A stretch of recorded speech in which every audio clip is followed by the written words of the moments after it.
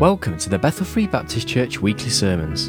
The following podcast is part 15 in the series Contending for the Faith. This is the morning session of Sunday the 13th of September 2009, entitled Jesus Christ Our Lord, Part 4, and the Bible reading is taken from 1 Corinthians chapter 15, verses 12 to 19. Here's Pastor Larry T. Curtis. If you'd like to be opening your Bibles to the book of 1 Corinthians chapter 15 this morning. As we continue this morning through our series, and up to the 15th sermon in this particular series that we have been going through on contending for the faith. And of course, as we're contending for the faith, we're looking at those fundamentals, and as we do so this morning, then we're continuing. This is the fourth part of our fundamentals that we're looking at concerning Jesus Christ our Lord. Now, how many of you have ever heard the term apologetics? Who can give me a good definition of what apologetics is this morning? I know Brother Russ can. That's it. That really is in a nutshell, if you would. When we speak of it in the Christian text, really, if you're just speaking of apologetics, it doesn't necessarily have to be the Christian faith, but it's defending all of those things that make up a belief system on something. And of course, it literally comes from the word apologia in the Greek, and it means speaking in defense. I got to thinking, I thought, well, I wonder if our English word, when we think of apologies, we don't think of giving a defense for something we believe as much as making an excuse for something we haven't done. But I suppose it comes from the same thing, trying to defend our position as to why we were not somewhere or something. But I recently heard it said that one of the greatest weaknesses in the Christian church today is apologetics. And simply what this person was saying, and I would say that they've probably hitting the nail on the head, is that the vast majority of Christendom that would call themselves Christians, first of all, many of them don't know what they believe anyway. They just know that they're part of a group that calls themselves Christians. But that as you move from that, there are certainly some of those that at least know some of the things of why they are a Christian. But you find, shockingly, that a vast majority of those would not be able to give an apology. They would not be able to defend what they believe, because many of them, even they know what they've been told that they're supposed to believe, but they don't know why they believe it. And of course, when we're talking about contending for the faith, then folks, how are we going to contend or fight for something if we do not have an understanding and a grasp on that ourselves? You see, I learned a long time ago in our Christian walk, if we believe something just because we've been told it by someone else, because that we have heard it, then the danger is somebody else could come along and tell us something different, and suddenly we'll begin to believe something different from what we did before.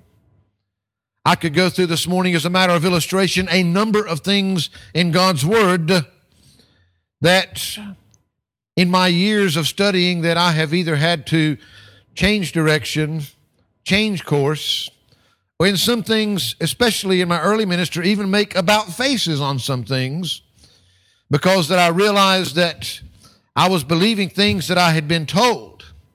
But when it came down to studying and finding out why I believed what I believed, then I realized that I had to change my mind about some things, or God had to change my mind about some things. But you know what else? When you're standing up on a truth because you genuinely have seen it and believe it because it's in God's Word and God has shown it to you, then you'll stand there, folks.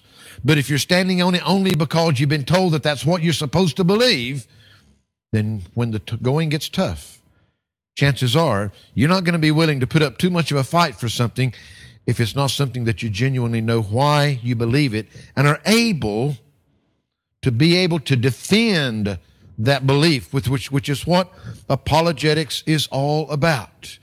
Do you know who the first real apologist was that's ever been actually, again, named as such? The Apostle Paul. Read the letters to the churches. He is defending the faith that he believed and why they should not be changing their minds about these things and the other thing, and giving them the reasons for why they ought to believe the things that they had been taught. As we look at our sermon for today, and we have looked at this thought of Jesus Christ our Lord, I said that because I want to remind you of something. I told you, I think it was in the last one when we were speaking of the vicarious death of our Lord. Could have been on the virgin birth, but I said, folks, this isn't rocket science. God did not give us His Word to confuse us. He didn't give it to us to contradict Himself, because He never does. God wants us to understand. As a matter of fact, once we become a child of God and the Holy Spirit moves in, the Holy Spirit is there to teach us and give us understanding. Problem is, too many times we try to resort back to our own human intelligence, all the things that we've been told by others, rather than being willing to listen to God and what He wants to say. Now, I am attempting not to exhaust what the Word of God teaches on these things. I said it wasn't rocket science, because I want you to grasp and understand. When we're talking about contending for the faith, the purpose of this in giving you the fundamentals, folks, the foundational things that you cannot in any shape or form, you can never compromise, you've got to be willing to fight for, but you'll never stand and fight for them if you don't yourself have a sincere, genuine belief and knowledge in your heart that has come from God. Now, when we begin to look at Jesus Christ our Lord, I gave you a couple of simple things. First of all, just in His name as being given to us. If you recall that Christ is completely God, and that the Christian can only be complete in the Lord Jesus Christ. And folks, it is the conversion that will give us that completeness that is complete itself in the gospel that the Lord has given to us. All of the fundamental doctrines of the faith, I said and I repeat again, rise and fall on what we believe about the Lord Jesus Christ. You see, 1 Corinthians chapter 3, verse 11 says, "For other foundation can no man lay than that is laid, which is Jesus Christ." That's the only place to start building from. And of course, we looked at a lot of things concerning the Lord Jesus Christ, but then as we move through those things, we also began to look at one of those first fundamental truths, and that is, of course, His virgin birth. We know that it is a simple doctrine that has been attacked many times in the pulpit, in the schools, but I gave you some simple things there. Folks, is it important? Must we stand upon the virgin birth of the Lord Jesus Christ? I tried to give you some simple understanding, hopefully that would drive you to the Word of God. If there is no virgin birth, then there is no divinity of the Lord Jesus Christ. And if He wasn't born of a virgin, then He was only a man. If there's no virgin birth, there is no Trinity, because He not only was merely man, but He was created by the seed of man. If there's no virgin birth, there is no inspiration of God's Word, because the Bible itself so clearly declares this truth. And if it's untrue, then the Bible becomes a liar and it becomes completely untrustworthy. If there's no virgin birth, there is no gospel. There is no atonement. There is no salvation. It all becomes impossible without God becoming man, without God coming in the flesh to save you and I.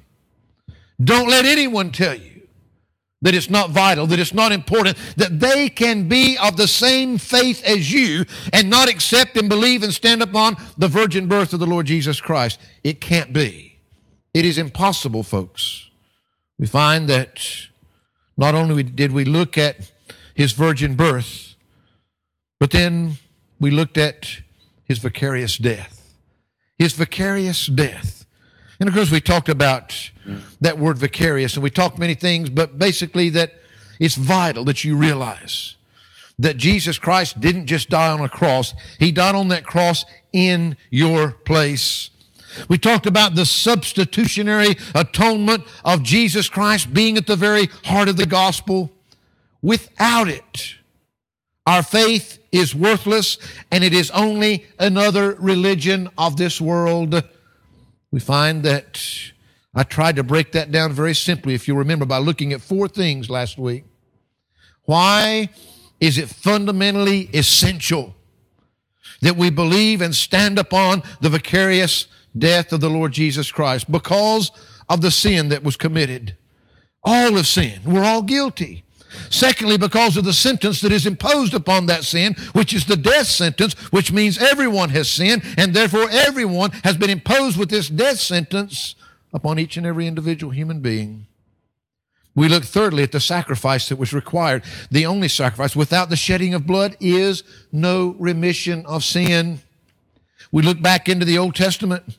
We see that a sacrifice is required to deal with sin. That shedding of blood always has been, always will be. Hebrews chapter 9 verse 22 told us, without shedding of blood is no remission. There is no other sacrifice that'll do. A blood sacrifice has always been required for sin. Even in the Old Testament patterns that God gave us, it was the only acceptable sacrifice. The problem is, as we looked into Scripture, we saw that those earthly sacrifices were never quite enough. They had to be repeated over and over and over again. We saw that the Bible taught us that a better sacrifice was needed, because here upon the earth, in those things that were simply just patterns or types of the heavenly things that were being repeated, but Jesus Christ himself has entered into heaven. Heaven needed a better sacrifice. You see, everybody sinned, and the death sentence is what is upon that sin. The only sacrifice that is acceptable is a blood sacrifice, but none was being offered. But then the Bible taught us, but now once in the end of the world, hath he appeared to put away sin by the sacrifice of himself. So Christ was once offered to bear the sins of many. He alone, Jesus Christ, the spotless one, only he could be that propitiatory sacrifice to meet the requirements of a holy God. He met those requirements in full, once and for all, when he made the sacrifice of himself for you, in your place, if you will accept it. Jesus Christ, our Lord. He did die for you personally. He shed his blood, but he didn't just die for you. We look forth at the substitute that was given. He died in your place so that you wouldn't have to. The sin, the sentence for that sin, the sacrifice that was required. But folks, the substitution, because no other sacrifice was ever enough. The Bible says he who his own self bare our sins in his body on the tree. The miracle of what we call this substitutionary atonement. Jesus Christ dying in your place. Now I want us to move this morning to a third doctrine of Jesus Christ that I'm saying to you is just as foundational and just as fundamental to our faith. Folks, you can't have the same faith. You can't be part of the same faith that we're supposed to be contending for if you don't agree on this. Now, if this morning the songs and the message remind you a little bit of Easter, well, there's good reason for it. You know, Easter is not the only time. Every Sunday should be celebration day for our risen Lord. But I want us to look this morning at his victorious resurrection. You know, I've read by some writers that this is the most important doctrine in the whole of the Word of God. I don't know. It's kind of hard for me with some of these things. Anything that's fundamental and foundational, if you can't do without anyone, it's hard to put one of more importance than another. But I would say this, that the literal bodily resurrection of the Lord Jesus Christ serves as the crowning proof of Christianity. It's what distinguishes Christianity from all of the other religions of the world. Why? Because Christianity is Christ. He's not a dead hero. He's not a dead martyr, but he's a living Savior. No other religion out there has that. We can't take you to a grave this morning for the founder of our great faith because there is none. He is alive, as we've even sung this morning, now and forevermore. He defeated sin, and he defeated the consequences of that sin, which was death, for each and every human being that would believe and put their faith and trust in his finished work. Clearly, what I'm going to say that we believe about the resurrection, the bodily resurrection of the Lord Jesus Christ, is not open to debate. You see, there will be some today that will try to tell you that they are of the same Christian faith as you and I, and yet they would say that he did not bodily raise, but that it was just a spiritual thing that took place. Folks, that is their choice. But I'm saying as clearly as I possibly can, if that is what they believe, they are not of the same Christian faith that you are. They cannot believe that and be part of this faith that you and I are contending for this morning. It is essential. It is a fundamental of our faith that we, capital M, capital U, capital S, capital T, must be in agreement on. If not, then folks, we cannot have fellowship as brothers and sisters in Christ of the same faith, as much as I would regret that, because we are not worshiping at the same altar, and we are not serving the same God. You may call it by the same name, but it is not the same faith that I am contending and fighting for this morning. Just as we have with the doctrines of Christ concerning his virgin birth and his vicarious death, I want us to ask ourselves why we must consider his victorious resurrection. Why would that be foundational and fundamental to our faith for which we are to contend today? Why is it so important that we would state unequivocally that without belief in the literal bodily resurrection of Jesus Christ, you simply are not of the same faith? Full stop. No questions, no debate. We are not of the same faith. To begin with, just as we've seen with the virgin birth, just as we've seen with his vicarious death, the Word of God clearly teaches that our belief in the resurrection of Jesus Christ is essential to your salvation. You cannot be saved. You cannot be born again. You cannot even be part of the Christian family without believing in this essential doctrine. There is probably not, I would say almost without question, any book of the Bible that's been used to lead people to Christ more than the Romans Road as far as salvation is concerned. And Romans chapter 10 verse 9 tells us itself that if thou shalt confess with thy mouth the Lord Jesus, and say it with me, and shalt believe in thine heart that God hath raised him from the dead, then thou shalt be saved. If we'll confess with our mouth the Lord Jesus, and if we will believe in our heart that God has raised him from the dead, then you'll be saved. Folks, I'm saying it's impossible. If you don't believe in your heart that Jesus Christ was raised from the dead, you cannot be a born-again child of God. You can't get there from where you are.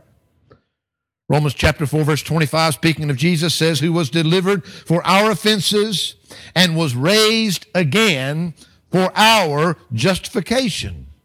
We saw last week, his blood sacrifice is atonement for your sins. And His resurrection is what will allow you to stand justified before a holy God. As with all the other topics that we've covered, folks, I can't even begin to teach and preach and cover all that the Word of God has to teach us concerning the resurrection of our Lord. Not in one sermon, unless you're prepared to stay here a whole lot longer than I think you are. We can go on for a long time, let me tell you.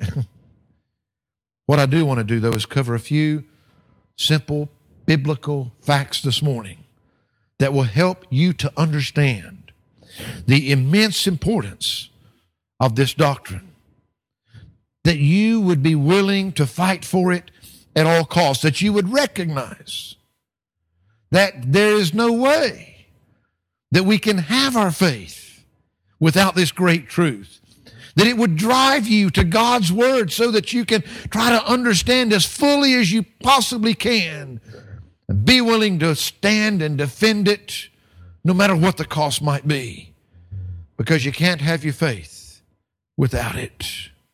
1 Corinthians chapter 15, in very simple and straightforward terminology, the Word of God tells us, I'm going to read beginning in verse 12 and reading down through verse 19, and I'm going to invite you to stand with me for the reading of this morning. 1 Corinthians chapter 15, beginning in verse 12, says, Now if Christ be preached that He rose from the dead, how say some among you that there is no resurrection of the dead? But if there be no resurrection of the dead, then is Christ not risen? And if Christ be not risen, then is our preaching vain, and your faith is also vain. Yea, and we are found false witnesses of God, because we have testified of God that He raised up Christ, whom He raised not up, if so be that the dead rise not. For if the dead rise not, then is not Christ raised. And if Christ be not raised, your faith is vain. Ye are yet in your sins. You can't have your sins forgiven. Then they also which are fallen asleep in Christ are perished. If in this life only we have hope in Christ, we are of all men most miserable. Father, we pray that you would help us today, Lord, as we look at this great truth of Scripture, that you would help, Lord, to speak to each and every heart today through the power of your Spirit, that we might understand the importance of what you did for us, not only when you came into this world to take on human flesh, when you died upon that cross to atone for our sins, but Lord, when you arose the third day victorious over death, hell, and the grave. Help us in Christ's name we pray. Amen and amen. May I say to you, first of all, here, according to verse 14 in our reading, that the Christian faith, without the literal bodily resurrection of the Lord Jesus Christ, is first of all without value. He says, and if Christ be not risen, then is our preaching vain, and your faith is also vain. If Christ did not rise, your faith is vain, he says. In other words, your faith is worthless, is what the word means. Your faith has no value whatsoever. If Christ didn't overcome death, what hope do any of the rest of us have of overcoming that great enemy? If he could not raise himself, which, let me remind you, he himself said that no man took his life from it. He lay it down of himself willingly, and he had the power to take it again. If he couldn't raise himself, how could he possibly raise you and I at that last day? If the grave is the end and there is no life beyond the grave, then our faith is pretty meaningless and it's pretty worthless, as he's saying here. All our hope is in Jesus Christ because he overcame death for us. If Jesus Christ did not raise from the dead, then as we gather here this morning, even as we minister and preach in his name, folks, he's dead. He's dead. He can't be both. He either raised from the dead or he's still dead today. And if he's still dead, if he didn't raise, then we're just worshiping a dead Savior. We're no better than any other religion of the world. If our faith is in a dead Savior, then I say to you, we have nothing but a dead faith this morning. And there is absolutely no hope for any of us. There is no hope for life eternal.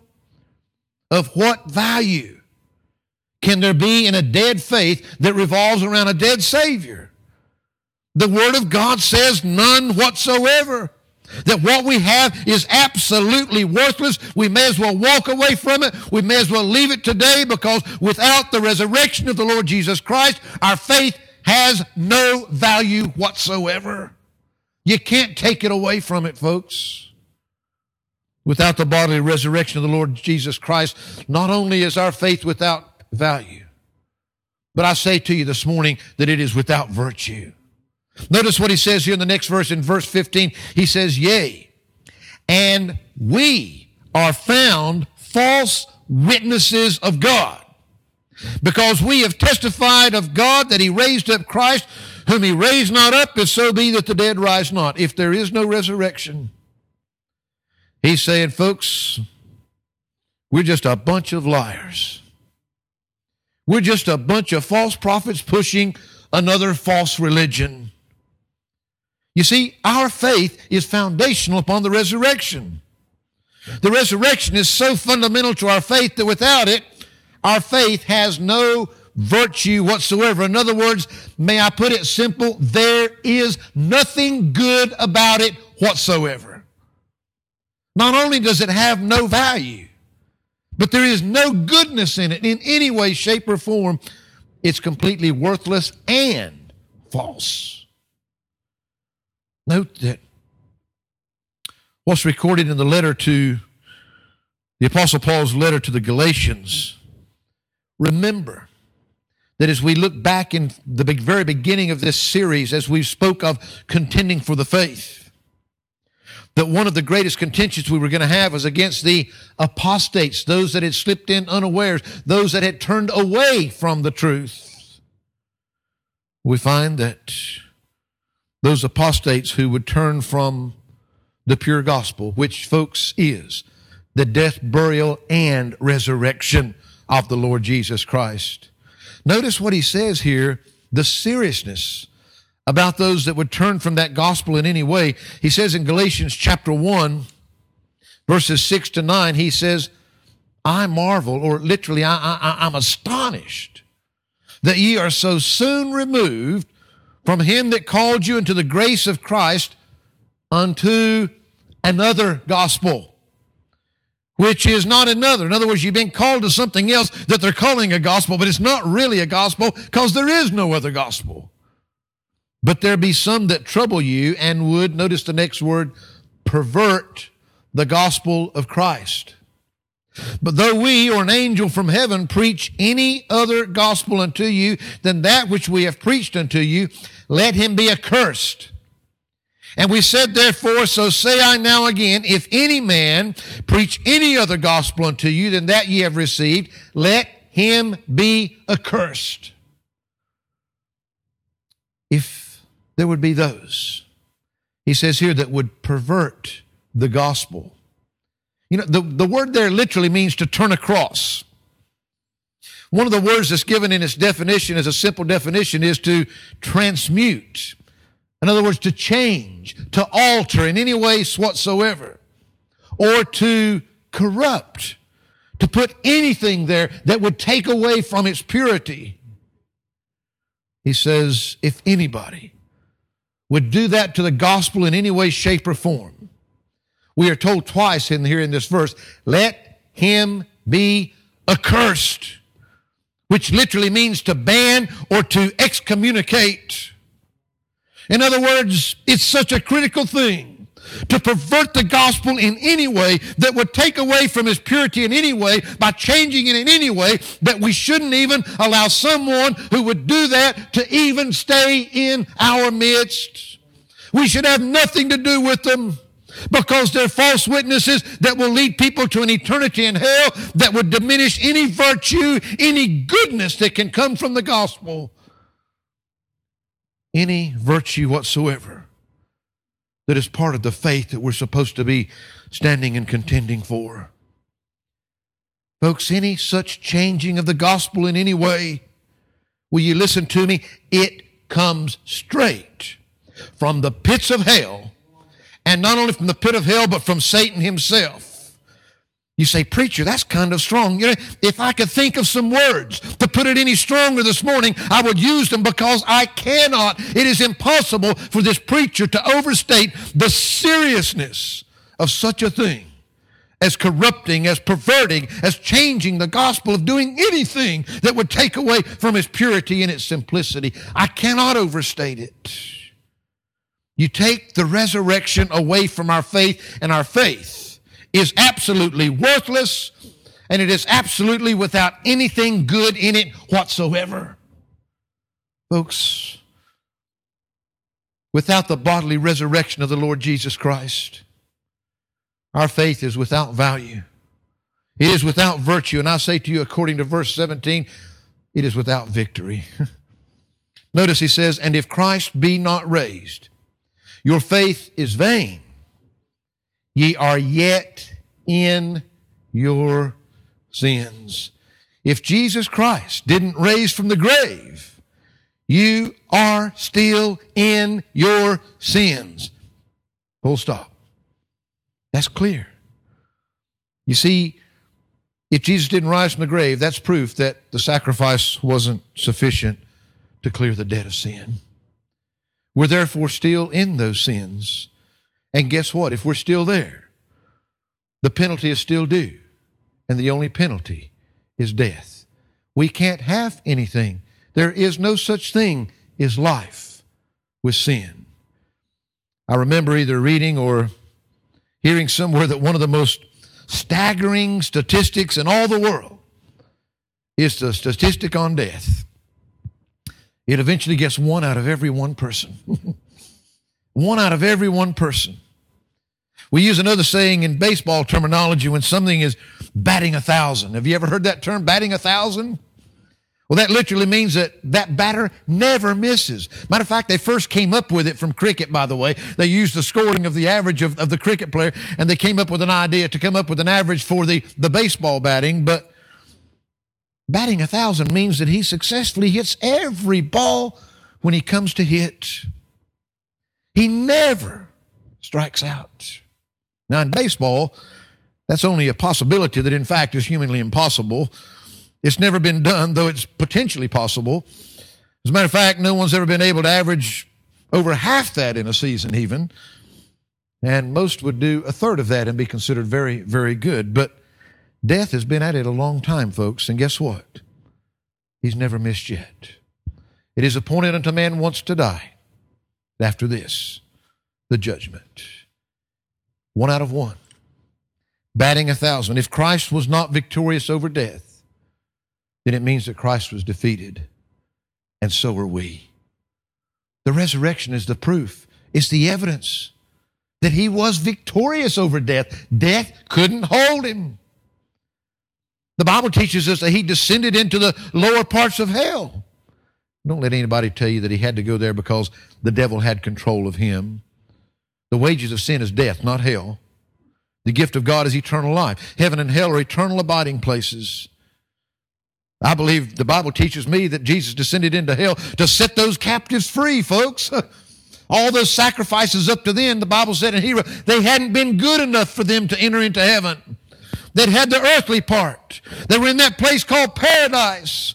But once Jesus Christ had paid for the atonement, and when he had defeated death, then he could go and he could set those captives free and he could take them to heaven, praise God. Jesus Christ, if he didn't rise again, then we're a defeated people. We are. Proclaiming and believing and standing upon a faith that is without value, that is without virtue, and that is without victory. But I want to give you one final one this morning, just in case that wouldn't make it important enough. Notice what he says here in verse 18 and 19. Folks, it's also a faith that is without vision. Then they also which are fallen asleep in Christ are perished. If in this life only we have hope in Christ, we are of all men most miserable. Literally speaks there of being pitiable. We're a sorry lot. People should take pity on us. Without the resurrection, we're simply a doomed people with no hope for the future whatsoever. You can forget those visions of seeing those loved ones that have gone on before you. Without the resurrection, that will never happen. You can forget those visions of walking the streets of gold, because without the resurrection, that can never happen. Matter of fact, you can forget your visions of any future in heaven for you or for anybody else, past, present, or future. There's nothing beyond the grave if there was no resurrection. If we've sacrificed the pleasures of this flesh, if we face the persecution from those around us because of our trying to live godly lives, if we've faithfully given our time and our service and our money for the building up of a kingdom that is not simply going to ever exist, if we have no hope beyond what we have in this life, and there is no resurrection to come for us, we are a miserable, pitiable people. In other words, it's all for nothing. There is nothing left of our faith. But the truth is, He did rise again from the grave. It is fundamentally vital that we believe it, that we allow it not to be changed in any way, shape, or form, that we contend for it no matter what the cost is, that we do everything in our power to make the truth known to everyone around us with no compromise. Because, folks, we find that because of the victorious resurrection of the Lord Jesus Christ, there is value to our faith. Great value. Value that is beyond calculation. There is virtue in our faith. It's truth, and it has goodness for all mankind beyond anything it can do for man what nothing else in all the world can do if you'll trust it and believe in it. There is victory in our faith. Victory over sin, first of all, victory over death, hell, and the grave. The Bible teaches us that we are more than conquerors through Him that loved us. Amen. There is vision for our faith. Visions for a future of eternal life and an eternal heaven with our eternal God, for ourselves and for our redeemed friends and family that have gone on before us. In 1 Corinthians chapter 15, where we left off reading earlier, I'd like to read to you there, picking up in verse 20. Just listen. But now is Christ risen from the dead and become the first fruits of them that slept. For since by man came death, by man came also the resurrection of the dead. For as in Adam all die, even so in Christ shall all be made alive. But every man in his own order, Christ the first fruits, afterward they that are Christ at His coming, then cometh the end. He shall have delivered up the kingdom of God, even the Father, when He shall have put down all rule and all authority and power, for He must reign till He hath put all enemies under His feet. The last enemy that shall be destroyed is death. For He hath put all things under His feet. When He saith all things are put under Him, it is manifest that He is expected which did put all things under Him. And when all things shall be subdued unto Him, then shall the Son also Himself be subject unto Him that put all things under Him, that God may be all in all. Else what shall they do which are baptized for the dead, if the dead rise not at all? Why are they then baptized for the dead? And why stand we in jeopardy every hour? I protest by your rejoicing which I have in Christ Jesus our Lord, I die daily. If after the manner of men I have fought with beasts at Ephesus, what advantageth it me if the dead rise not? Let us eat and drink, for tomorrow we die. Let's just live it up. It doesn't matter. Be not deceived. Evil communications corrupt good manners. Awake to righteousness and sin not, for some have not the knowledge of God. I speak this to your shame. But some men will say, how are the dead raised up? And with what body do they come? Thou fool, that which thou sowest is not quickened except it die. That which thou sowest not that body that shall be, but bear grain. It may chance of wheat or of some other grain, but God giveth it a body as it hath pleased him. To every seed his own body. I mean, he said nature yourself ought to show you. You got to take the seed and it's got to dry and you put it in the ground and then something else comes from it. All flesh is not the same flesh.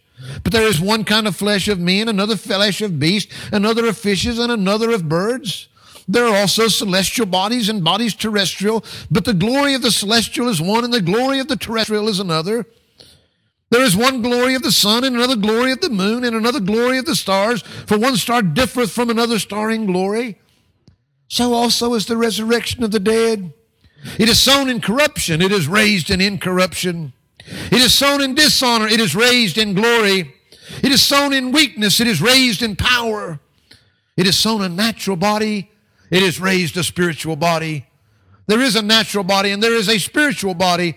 And so it is written, the first man, Adam, was made a living soul. The last Adam was made a quickening spirit. Howbeit that was not first which is spiritual, but that which is natural, and afterward that which is spiritual. The first man is of the earth, earthly. The second man is the Lord from heaven. And as is the earthly, such are they also that are earthly. And as is the heavenly, such are they also that are heavenly. And as we have been born the image of the earthly, we shall also bear the image of the heavenly. Now this I say, brethren, that flesh and blood cannot inherit the kingdom of God, neither doth corruption inherit incorruption. Behold, I show you a mystery. We shall not all sleep, but we shall all be changed. In a moment, in the twinkling of an eye, at the last trump, for the trumpet shall sound, and the dead shall be raised incorruptible, and we shall be changed. For the corruptible must put on incorruption, and this mortal must put on immortality. So when this corruptible shall have put on incorruption, and this mortal shall have put on immortality, then shall be brought to pass the saying that is written, death is swallowed up in victory. O death, where is thy sting? O grave, where is thy victory? The sting of death is sin, and the strength of sin is the law. But thanks be to God, which giveth us the victory through our Lord Jesus Christ. Therefore, my beloved brethren, be ye steadfast, unmovable, always abounding in the work of the Lord, for as much as ye know that your labor is not in vain in the Lord. He begins saying that if Jesus Christ had not raised from the dead, then all of our faith is in vain. It's worthless. But he's saying, be steadfast, unmovable, always abounding in the work of the Lord. For as much as, guess what? Your faith is not in vain. It's not worthless because Jesus Christ did rise from the dead. Peter preaching at Pentecost, he declared these words. He said in Acts chapter 2, verses 22 to 24, he says, ye men of Israel, hear these words. Jesus of Nazareth, a man approved of God among you by miracles and wonders and signs which God did by him in the midst of you, as ye yourselves also know. Him being delivered by the determinate counsel and foreknowledge of God, ye have taken and by wicked hands have crucified and slain, whom God hath raised up, having loosed the pains of death. Listen, I love this because it was not possible that it should be holden of it. It wasn't possible. You see, he says, Christ is our victor, having loosed the pains of death because it was not possible that he should be holden of it. That's pretty fantastic stuff. Holden. It's translated from a Greek word that literally means to hold fast, to retain something right where it's at. In other words, it was impossible for death to hold the Lord Jesus Christ, for him to be held fast, for him to be retained by death. When he rose from the grave, death was defeated right there and right then forevermore through Jesus Christ. He's the only one. No other person that ever walked this earth had ever defeated death. But Jesus did. Jesus did. The only others that ever went there and came back was because of God's power in doing it. They didn't do it of themselves, like our Lord Jesus Christ.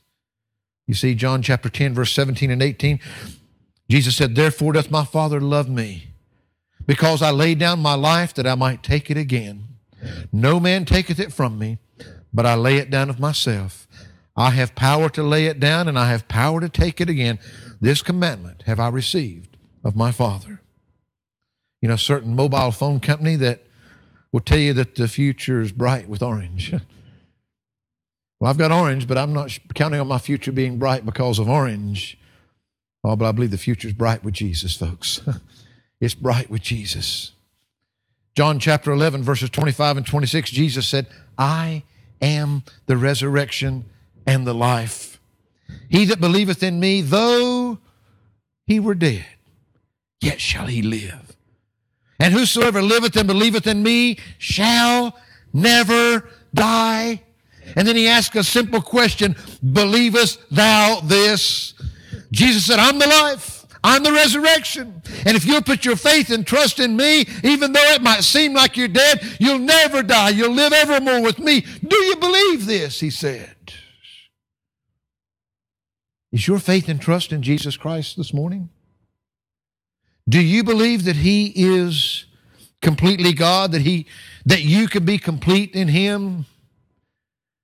That's only through the pure, unadulterated gospel that any genuine conversion can truly be complete. The death, the burial, the resurrection of the Lord Jesus Christ. I'm asking you, do you believe that? Is your faith and trust in Jesus Christ our Lord? Do you believe and accept this morning the necessity of the virgin birth, his vicarious death, and his victorious resurrection? Praise God. If so, are you willing to contend for those fundamentals today? Are you willing to defend those truths?